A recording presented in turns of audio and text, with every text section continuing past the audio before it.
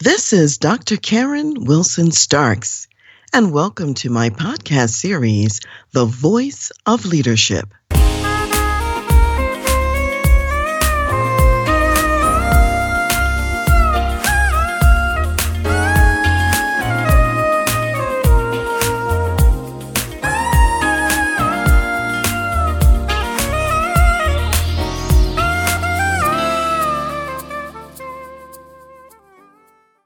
I'm very happy today because my husband and I are now celebrating our 35th wedding anniversary.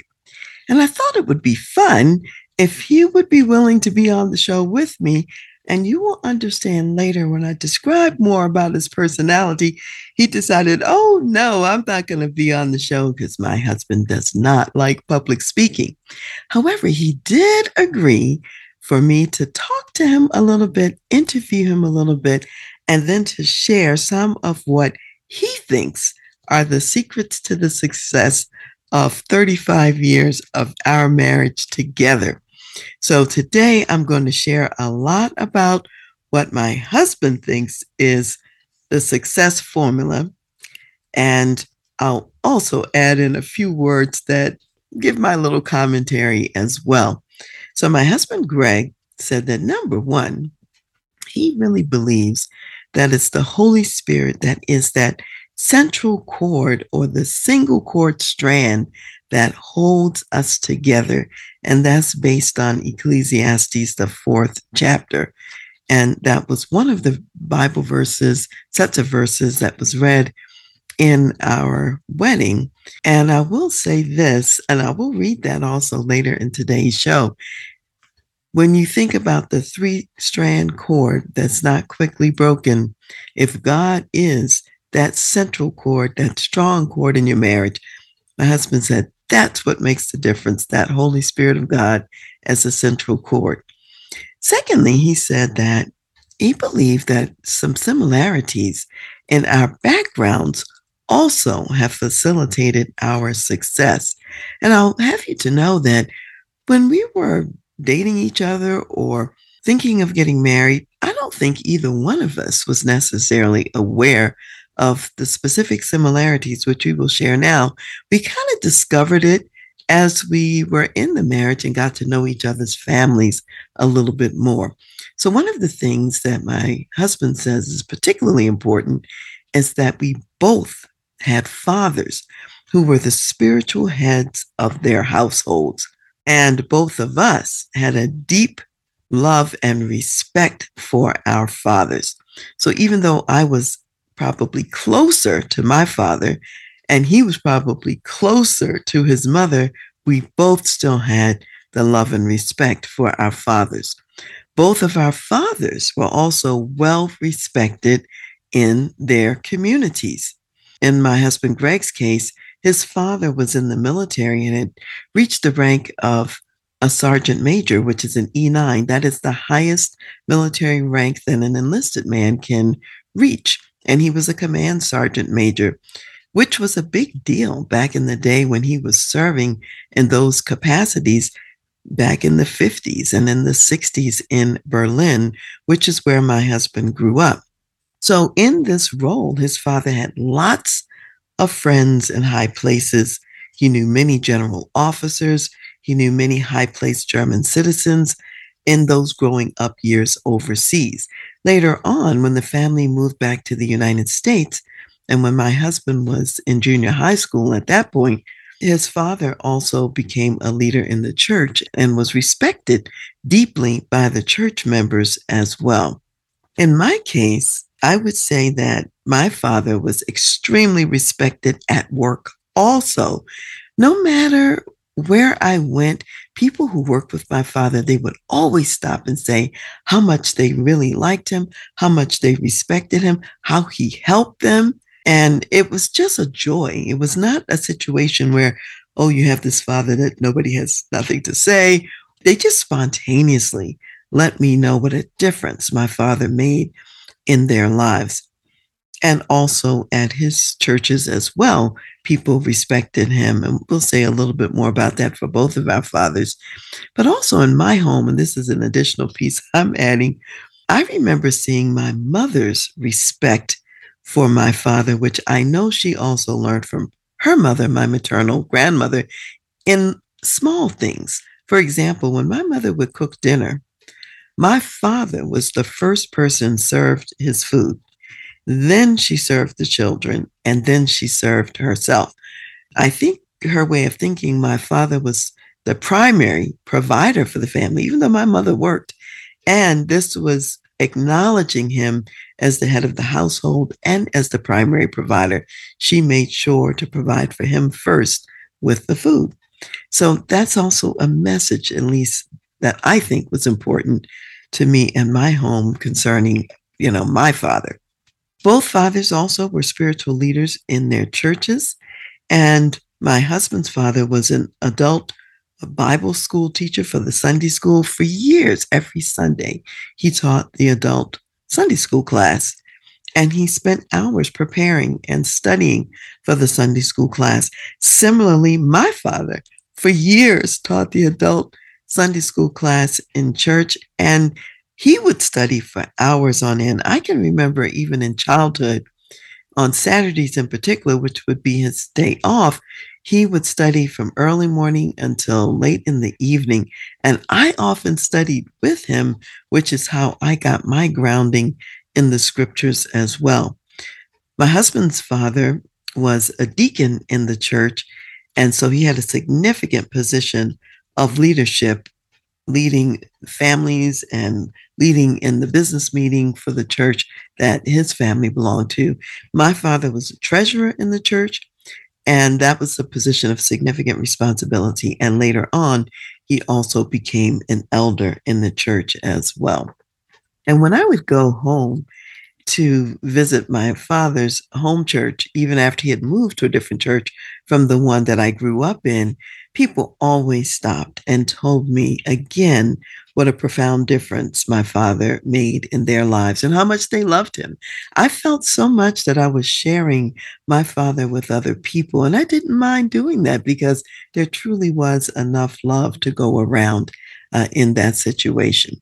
So we both had these significant fathers who were the spiritual heads of their households and who were respected by their respective communities. We were also, my husband and I, both trusted advisors and leaders in our own families. I am the oldest child of four. He is the second born of three, and he's really been in three positions because he's the oldest boy. He was the baby for a long time until his youngest brother came along later in his life. He was on his way to college pretty much by the time the youngest came along. So he became the middle child at that point. So he's held a lot of different positions.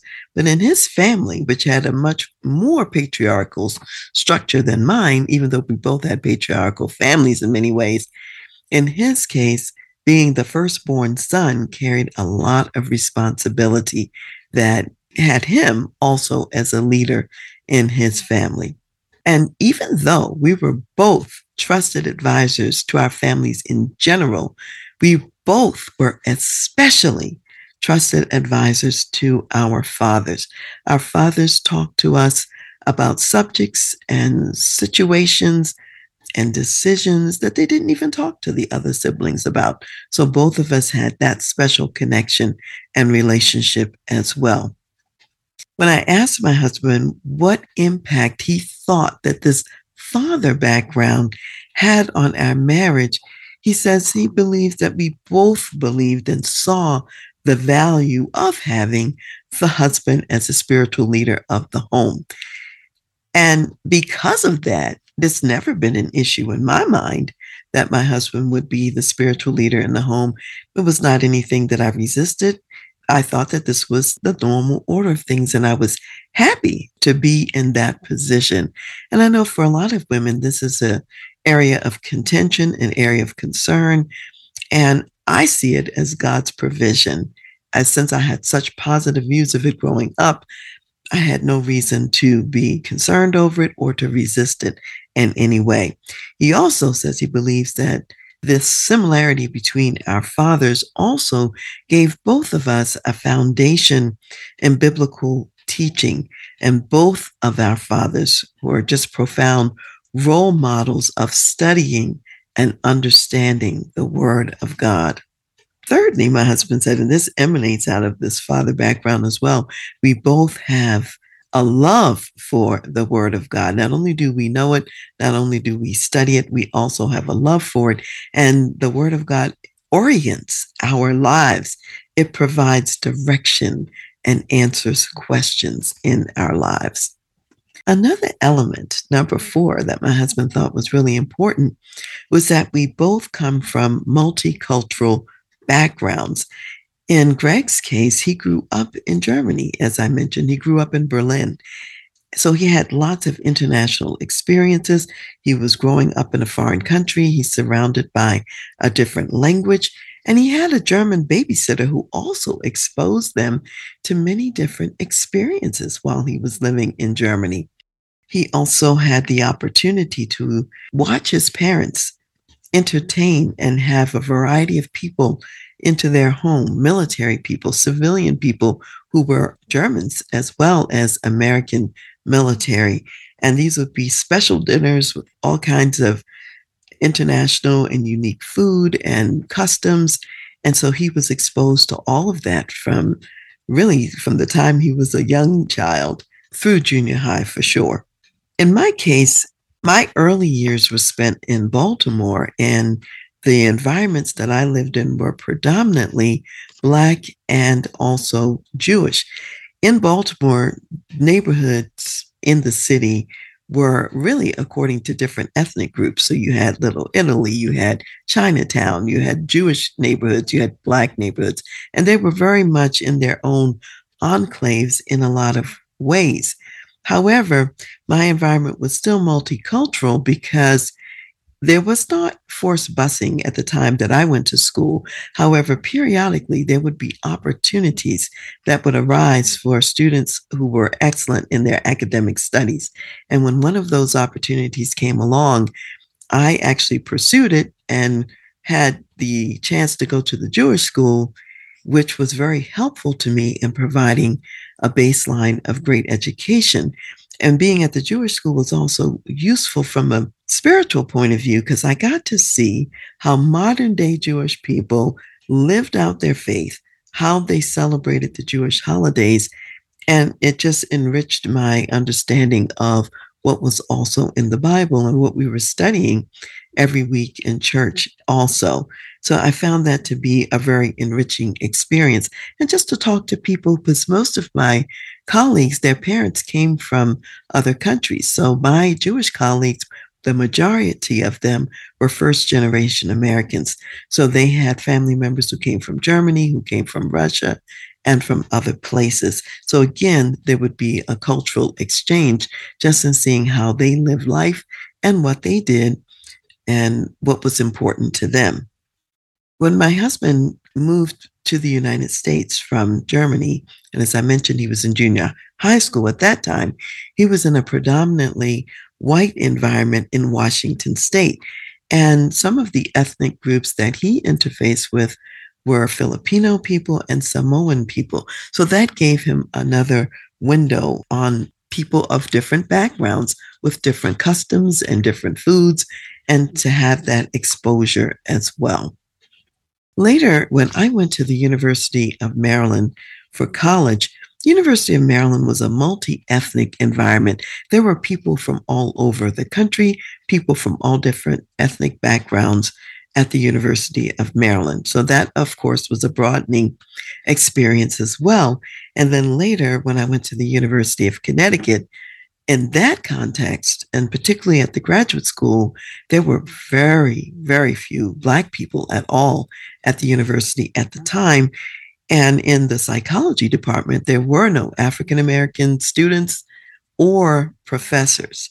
There was one Nigerian man who was studying experimental psychology. So we were in different disciplines and we rarely saw one another. But he and I were the only two Black people at all in the whole psychology building at that point in time. So the majority of my closest friends were international students. And my closest ones came from India, Pakistan, the Middle East, and mainland China. Those were my closest friends when I was in graduate school. So my husband said that because we both had these multicultural and diverse backgrounds, that we learned to succeed in diverse settings. We learned to be flexible and open and not very dogmatic about the way we see the world and about what we might even believe about some things. We have strongly held beliefs, but we're willing to listen to others, we're willing to learn from others, and to acknowledge multiple and different ways of doing things. And that's certainly very different from growing up only in a small town in the United States and never traveling anywhere else or seeing anything else or interacting with people from other places and other backgrounds. And he would further say that in our married life, and particularly in our early married life, we therefore attended all kinds of churches depending on where we were located. Some of the churches were predominantly white, some were predominantly Black, some were mixed race churches in all different places. And all of those church settings were used by God in our lives. And for the most part, the churches we went to prior to moving to Colorado were predominantly either multicultural or predominantly white churches because of where we were living at the time. When we moved to Colorado, we were in a predominantly white environment most of the time. And back then, if you could go more than 2 weeks and never see another Black person. So we made a very conscious decision to attend a predominantly Black church because that was really the only time in the week when we saw other Black people in our environment. That's not true anymore in Colorado. You really can't go a day now without seeing someone else who's also an African American person, but that's not how it was more than 30 years ago. And our church has also become increasingly more and more multicultural, which we definitely support as well. Later on, we also both then lived in Germany as part of my husband's military assignment. And so we were living in Wiesbaden while I was working in Frankfurt. My husband worked in Wiesbaden, and then he later also worked in Frankfurt. So again, we're around diverse people and cultures. And I remember that when we were in Germany, one of the wives of our social circle and group, who was married to a military colleague, she was from France. And so one of my favorite languages, foreign languages, is French. So I spent a lot of time translating things for her and communicating with her, going back and forth between French, German, and English. And then when we were in Alabama, one of the wives in our group was from North Africa and she spoke French. And so therefore, again, I was translating and helping her to understand what was going on in the environment. So again, the multicultural aspect continued and our lives were enriched. And when we lived in Alabama, our next door neighbors who were also military, they had come over and were being trained in the American military school, and they were from Israel. And so we had an Israeli couple living next door to us when we lived in Alabama, and that was also fun. And we had a chance to enjoy their little girl, their daughter, who took her first steps at our house. So it was a good exchange having them as neighbors as well. Fifthly, I would say that my husband mentioned to me that our different personalities, that also was a success factor and has been a success factor in the 35 years of our marriage. So I would describe myself as a people person and very extroverted. And my husband would be more of an introvert, and he's a little bit more on the techie side than I am. And one of the things that he would say is that because we have different personalities and to some extent different core interests, we don't get in each other's way. We're not stepping on each other's toes. For example, I will not be fighting with him on fixing the computer or fixing anything technical or looking up technical information. Yet my husband has tremendous and great patience with things that are technical. Just last night, he was fixing my ring light for me because it had gotten out of whack. I didn't have the patience to fool with it. He took it, he figured out what needed to happen with it, and in 5 minutes it was back to normal. Similarly, if anything goes wrong with the computer, that's his domain. He fixes it, not me. Or he's the one that thinks about where do we need flashlights in the house for emergencies and things of that sort. And also his hobby of photography, because he's a prosumer photographer and it's at such a high level, it requires a lot of technical equipment I wouldn't have the patience for, because you have to do your own settings and calculate things, and I would quickly tire of that. I'd rather just do a point and shoot and be done with it. However, he is very good with all of that. Now, on the other hand, I have a lot of patience with people, including people who are struggling, people who may have mental health challenges or other challenges, and I can spend hours with them and talking to them about whatever they might need to talk about. My husband probably would have a 5 minute conversation and he'd be done with that. So we both have our gifts, we both have our callings, and together we cover what I would say more of the waterfront because of those differences. So that would be a success factor as well, is having the differences in our lives. My husband also, Greg, said that both of us being professional people was a help. And he says, I was certainly not a typical housewife. And I would say I probably wouldn't use the word housewife to describe myself at all. Yes, I am a wife, and yes, I have a house. However, in many ways, both of us have in our lives been professional people, and we have both been career oriented professionals. Since we are both professional people, my husband would say that we have combined circles of influence. He has a circle of influence. I have a circle of influence. There's a little bit of an overlap between the two, but because we're in these two different circles, it means that we get to influence more people and more people get to influence us. And he considers that certainly a bonus in that we're both professionals. I also think, and he's said this many times in the past, that with both of us being active duty Army officers, both of us being in the military, he appreciated that because he knew that I understood military life. I understood the commitments that he had to make and what was required of him. And a lot of military wives don't understand that. They don't understand the absences, they don't understand the long hours and many of the other variables. However, because I also lived it, I did understand it, and I appreciated the sacrifice that he had to make. So that was never anything that I was complaining about because I understood those dynamics. Also, because of being a professional person with a wide range of experiences and skills and responsibilities, I also was able to be quite independent, which was necessary for the times that he was often away with the military. And a lot of times, spouses, when they remain at home, they might not know how to drive. They may not know how to balance checkbooks or just basic life skills. And that was certainly not the case for me. I mean, we got married late in life. We were both in our 30s. I had purchased a home and had been running my life for years, and he had been doing the same.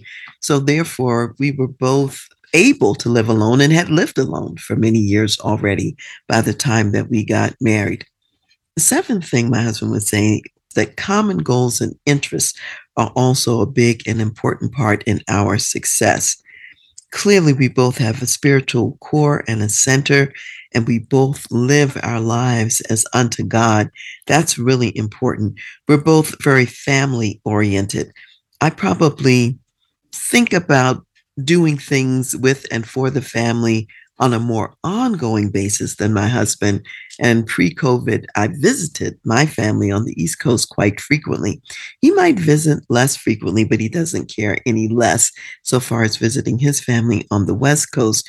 We both care about our families, and we're also both very career minded as well. Number 8, he would say that we like similar things and activities. And one of the things we both enjoy is having fun and artistic expression in fashion.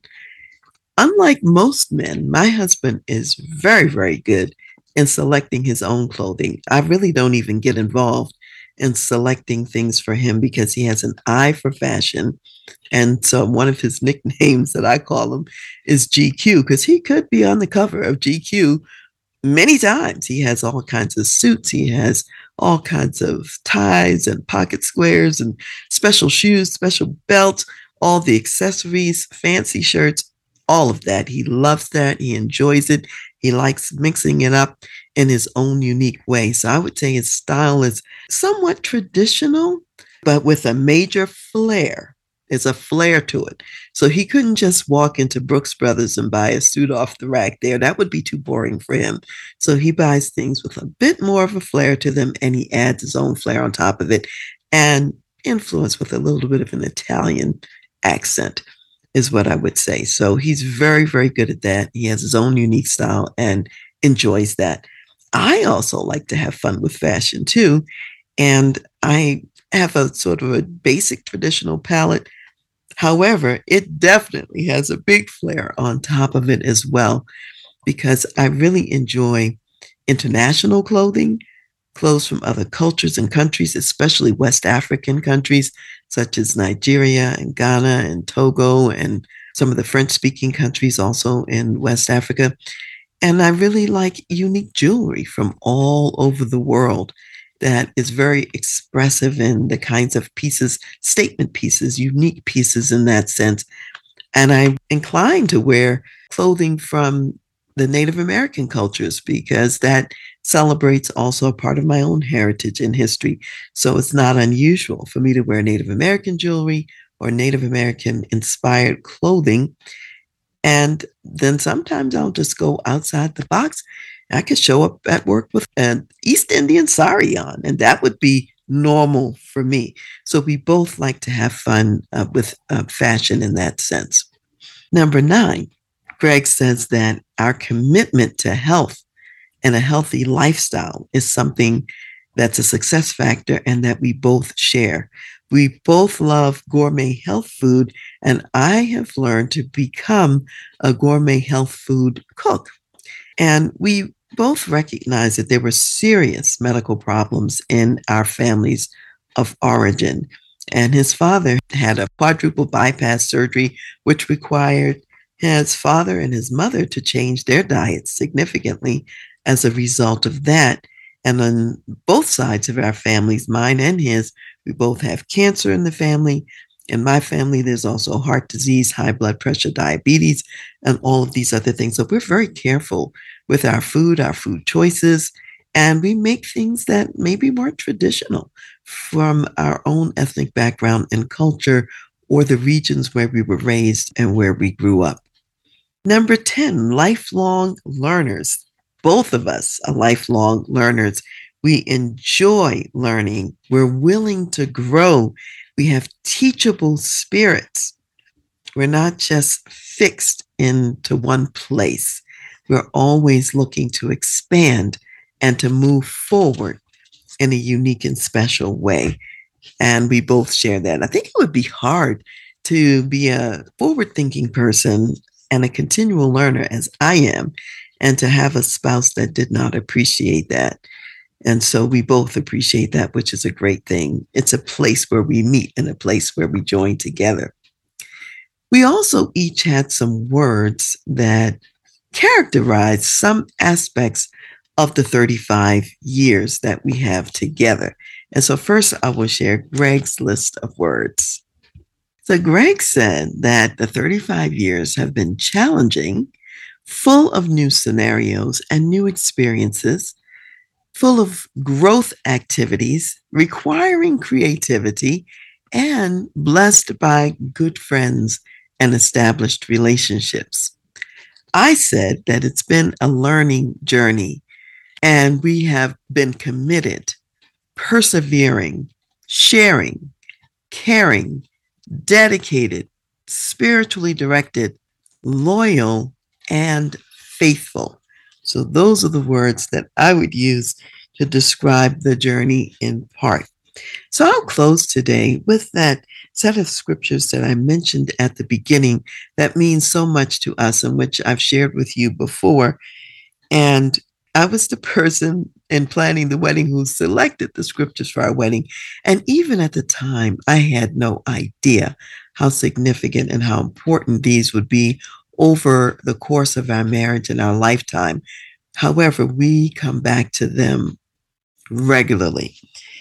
So Ecclesiastes, the 4th chapter, verses 9 through 12, and it says, "Two are better than one, because they have a good reward for their labor.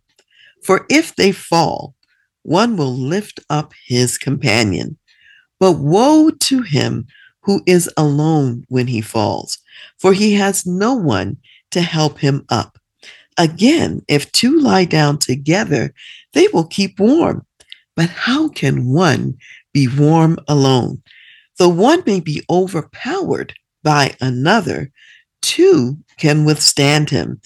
And a threefold cord is not quickly broken."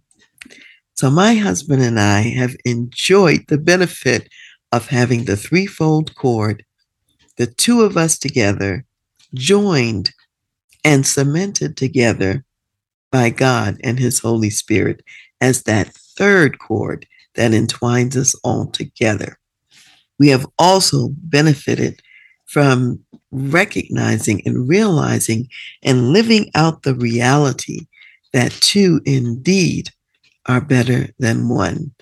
And we've kept each other warm over the years and lifted each other up so that we did not fall, or that if we did fall, we could get back up quickly and with help and assistance.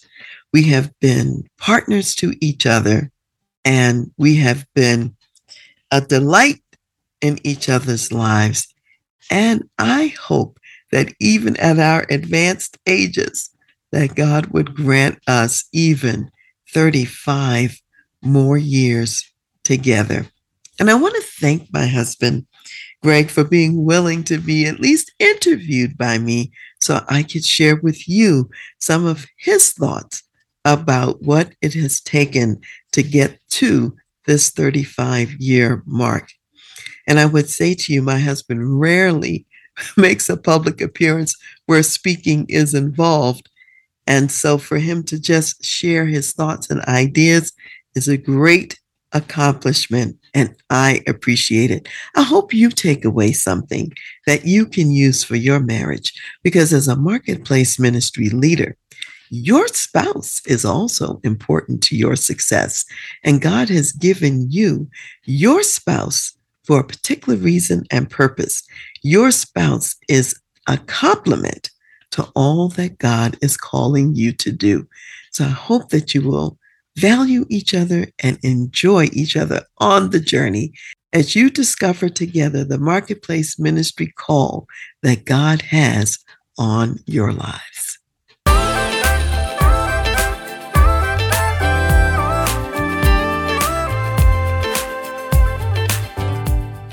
You've been listening to The Voice of Leadership with me, Dr. Karen Wilson Starks. And I want to give a special thanks to jazz saxophonist Ron McMillan for granting us permission to use his gifted music on our show. Thanks for listening, and remember to go to my website, transleadership.com, for more strategies, insights, and leadership resources.